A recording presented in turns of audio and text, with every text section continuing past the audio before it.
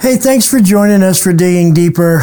This Sunday we talked about the idea that God is self-sacrificing and how that self-sacrificing nature is manifest in the incarnation. And we walked through some pretty heady and almost heavy stuff around, why did God have to become human, suffer, and die on the cross? And really fundamentally what it comes back to the corruption. It comes back to sin bringing about corruption of all of creation, and everything that was made mahod tov, abundantly good, was now made corrupted through the sin of Adam and Eve that we all step into as human beings. That's part of our legacy. And we step into that. But then we also have a spiritual legacy that's in Christ, that is the decorrupting of all of creation through the sacrifice of the completely incorruptible Jesus as Savior. The one who is making us new, who has, through his life, death, and resurrection, given us a new nature, the divine nature to partake in, and is in the process of redeeming all of creation. So here's the question. The question becomes, okay, I can accept that all things are corrupt. That doesn't take a rocket scientist to figure that out. We look around and we see it. We see it in the death of everything that is alive. We see it in the unraveling. We even see it in the laws of physics. Think about it. The law of entropy in physics. All things are moving from a state of order to a state of disorder. That is the corruption of all of creation. Everything is gradually falling apart. Physics itself tells us that. It's a reflection of the spiritual law of the corruption of creation. And so we have this corruption that's there, but then Jesus comes on the scene. Now we have a divine nature, a new nature. Paul talks about put off the old self, put on the new self. And here's the thing. I think what happens is we then engage in the struggle of how do I live into the divine nature that's now in me, that Christ has made me a partaker of. Well, here's where the struggle happens. The struggle happens in the verse that we looked at in our message on Sunday, one of the verses we looked at, Romans 8, 19 through 23. I'm going to read these verses to you again, and then we're going to press into the idea of, if I have been given, I've become a partaker of this divine nature, why am I still struggling with this fallen nature? So here we go. Look at Romans 8, verses 19 through 23. For the creation waits with eager longing for the revealing of the sons of God. For the creation was subjected to futility, not willingly, but because of him who subjected it, in hope that the creation itself will be set free from its bondage to corruption and obtain the freedom of the glory of the children of God. For we know that the whole creation has been groaning together in the pains of childbirth until now. And not only the creation, but we ourselves, who have the first fruits of the Spirit, groan inwardly as we wait eagerly for adoption as sons, the redemption of our bodies. So here's a few things to note. Number one is, for the creation was subjected to futility, not willingly, but because of him who subjected it, in hope. So, there's a few different approaches to the idea of who is the one who subjected creation to futility. The most common belief, the most common interpretation is that it was God who subjected creation to futility, in hope. And then some scholars think, well, no, that refers to Adam. In his sin, he subjected creation to futility. And then some think, well, it was Satan who is the him in there. He subjected creation to futility. I would tend to lead toward the idea that it was God who subjected the creation to futility, which sounds counterintuitive, but because of the phrase right after that, in hope. So, Adam's sin brought about the corruption of all creation. But God allowed that. God allowed it by creating a garden that sin could come into. And in hope, he allowed it to be corrupted, that the creation itself will be set free from its bondage to corruption and obtain the freedom of the glory of the children of God. So in hope, God allowed creation to be become corrupted. In hope that what? In hope that we, now having a choice to choose good or evil, God ourself would choose God. That's the hope of God, that we would choose him. And so we have to understand that part of the corruption that's there. But then we go down into verse 22. Listen to this. For we know that the whole creation has been groaning together in the pains of childbirth until now. Now, the now that Paul's talking about there is the resurrection of Jesus, the what he refers to later on as the first fruits of the Spirit. The now is the moment when people can accept Christ and be set free from the corruption that was brought in. So creation has been subjected to corruption up until that point, and it's been groaning and still is groaning because it's not fully redeemed yet. But then you go down a little bit further, and it says not only the creation, but we ourselves. So creation is groaning. Now we are groaning. Why are we groaning? Because we have this divine nature in us, but we're living in this corrupted place. Well, if you take, say, a person who is very sound of mind, but has, for example, multiple sclerosis, and their body is gradually shutting down, physically, neurologically, muscularly, they can't move and speak the way they once could. Well, I guarantee you that person who is in that body that is now experiencing a deep example of the corruption that exists in the world now, their inner mind would be groaning. Their inner person would be groaning. Because what's happened is the corruption of the body has limited their ability to interact and influence the physical world around them from the place of who they deeply are in identity. So here's the thing. We are groaning because the corruption of this material world has limited the ability of our souls to influence and impact this corrupted world with the divine truth, knowledge, and nature of Christ that's in us. So what happens is we get back to Romans 7. The very thing I wish to do, I don't do, and I no longer do what I know to be good. So we get into that place where Paul's going, I don't do the stuff I know I should do, and I do the stuff I know I shouldn't do. That's happening for Paul because in his spirit, in his soul, in his inner being, in his true identity, he has been set free from the corruption. He is a partaker of the divine nature, but that divine nature still has to come out through this fallen and corrupted physical world, through this fallen and corrupted flesh, this fallen and corrupted body that I have. Now I'm going to connect that for a moment with a story from the Gospels where we see Jesus resurrected in his what? Glorified body. The body that Jesus walked out of the tomb with was a body that Paul would say in Romans 8 had been set free from the bondage of corruption. How do we know that? Because he walked through locked doors. Because he was seen by others but wasn't completely recognized. Now we know some things about that glorified body from the Gospels, from the resurrection of Jesus. It still eats. Revelation talks about feast, right? We're going to be in a glorified body.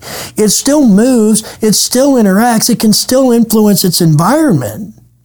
And so what we have is Jesus in a glorified body, freed, no sin nature left. I would say this.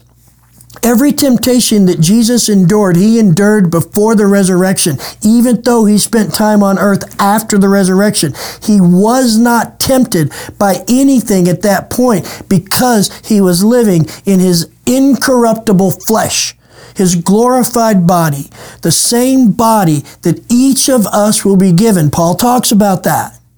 So here's the deal. Why is there this struggle between me in my inner being, in my soul, being a partaker of the divine nature, and me in my outward actions struggling and falling into sin. Because that divine nature somehow is trying to manifest itself through this fallen and corrupted flesh that still wants to be served, that still wants to be pleased, that still wants to be stimulated. Not a glorified body yet. And so we're always going to be in that place with a foot in each world of, I have been born again in my spirit, in my soul. I'm a partaker of the divine nature, but unfortunately for me, at this time in my personal history, the only place that divine nature can come out is through this corrupted flesh. It's Romans 7. The flesh and the spirit are in enmity with each other. They're at war. And I don't do the very things I know I should do. And I do the very things I know I shouldn't do.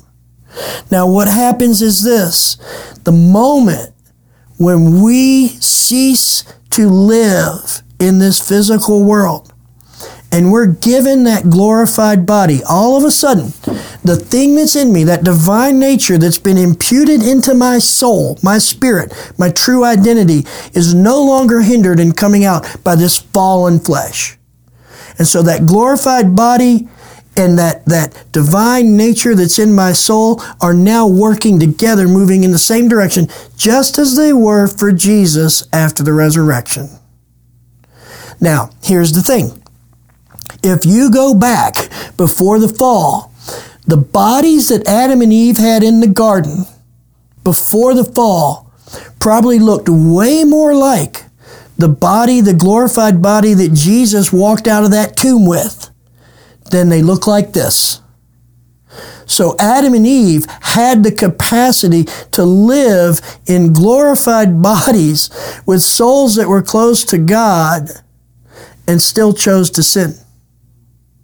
Now, why? Because God subjected the creation to futility in hope.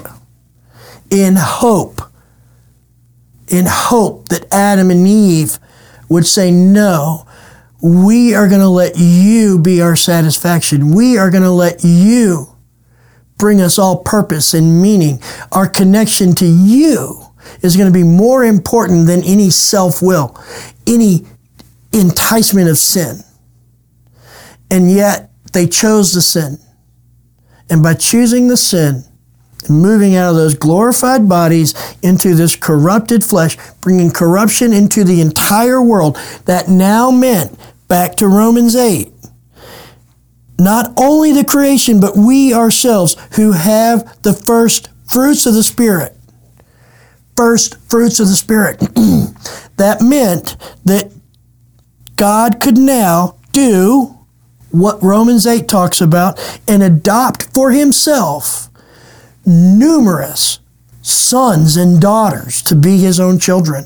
Because now those sons and daughters living in this fallen flesh have the capacity to choose God.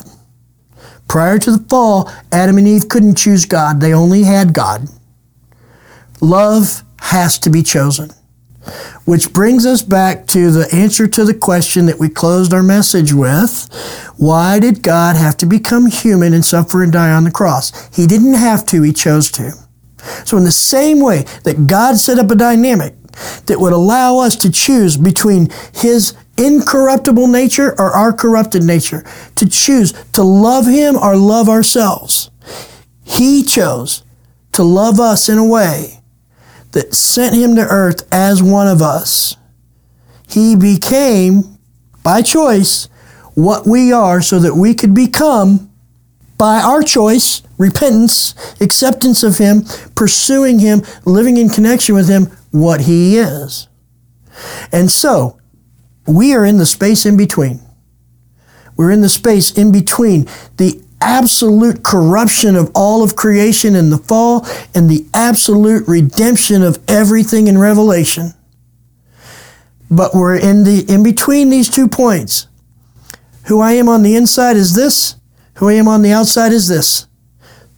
Partaker of the divine nature that's in my soul. and that soul is living with a corrupted flesh. And so what happens is this. Sometimes my soul wins, and I choose to live into my divine nature. Sometimes my flesh wins, and I choose to live into my fallen nature. But just know this, the resolution to it all is this, the finality of the cross. The cross means that every moment of my life where I choose my fallen nature over my divine nature has been forgiven and covered and removed. Once for all. That's what Hebrews says. And so the finality of the cross, for those of us who are in Christ, who have this divine nature that we're now partakers of, who are struggling to live out that divine nature in this corrupted flesh and world, that finality of the cross means that every time I fail at living into my divine nature, and I choose to live into that corrupted nature, every time that failing comes, every time that groaning happens, I'm forgiven and have been since the cross. So where do we live now? We live where Paul talks about. We ourselves groan inwardly. And so here's what I would say. The mark of somebody who's in Christ, who's been born again, is not perfect behavior. The mark of somebody who's been born again, who's in Christ and seeking Christ, is the inner groaning. Don't shut that down. Because when you do the very thing you know you should not do, and you're okay with it, you're not groaning. Which means that you are not a partaker of that divine nature. You want to know if somebody is a partaker of that divine nature? You want to know if you're living into that divine nature? You're not going to know it by your good behavior. That could just be choice and willpower. You're going to know it by your response to your sin. And so when am I living out of my divine nature, the divine nature that Christ put in me? Is it when I'm loving and joyful and peaceful and pleasant to everybody and kind and generous? Yes, could be. But I can also do those things in my own strength for the sake of my ego, for the sake of praise from others. But I can't groan inwardly over my sin, over living into my corrupted flesh, unless I am a partaker of the divine nature. So, how do we live into that divine nature? We let ourselves groan. We let ourselves wrestle. We let ourselves feel the tension of who I am in Christ and who I am in the flesh when they collide. And say, Lord, I know you're here because I'm groaning inwardly over this thing that I've chosen, this thing that I'm seeking, this thing that I've thought or said. See, somebody who doesn't have the divine nature in them never groans over those things. They just view all the nastiness of corruption as a means to an end to get their will served. And what's interesting is this, and here's why we know we're partakers of the divine nature when we're groaning inwardly. It's this. And not only the creation, but we ourselves, who are the first fruits of the Spirit, groan inwardly. It is the Spirit in you that groans over your submission to the corrupted flesh instead of your submission to the divine nature that's in you. It's the Holy Spirit that is groaning in you, with you, as you groan and as creation groans, all longing to be made perfect, to be restored to that divine nature out of this fallen nature. I hope that helps a little bit, because really what we're talking about, we're not talking about a struggle with sin. We're talking about a struggle with what bothers us. Do the things that bother me, are they all rooted in my corrupted flesh? I don't get my way. People don't treat me the way I want. People don't think of me the way I want. I don't have the foods that I like, and I don't feel as good as I want to. Or do I struggle with the things of the divine nature? I look at myself and I don't see the image of Christ reflected in my life. I don't have the mind of Christ and think his thoughts. I don't love God the way Christ loves God. I don't seek him the way Jesus sought him. That's where the struggle's at. The divine nature and the fallen nature are wrestling inwardly, not outwardly. So embrace the groaning. Groan when you fail. Groan when you see your flesh flare up. Groan because that groaning is coming from two places, both within you. The divine nature that you're now a partaker of and the Holy Spirit who dwells in you. I hope that's helpful. I hope that kind of maybe takes some of the outward focus of sin as a behavior issue and turns it back inward as, no, it's a nature issue, and I got these two natures at war in me, and it's always going to be that way until the day that I'm not in this corrupted flesh anymore, until the day that I'm in that glorified body that Jesus had. Listen, have some open conversation about your groanings in your group. Pastor James wrote you some great questions to follow up on, and I hope you have a great time of discussion, and just let me pray for you. Father, we're so grateful that we have become, through your Son, partakers of the divine nature. And God, I want to say we want to even be people who are grateful for the groaning, because the groaning is an indication that there is a nature that comes from you and me that's combating and wrestling with this nature that comes from the fall that's in me. And Father, may by your grace, we embrace that groaning, not with guilt, not with shame. All that was finalized at the cross. That was taken away at the cross. But with desire to draw deeper into you, to draw closer to you, and to live out of the nature that you put in us through your Son, Jesus. And we ask all this in his name. Amen.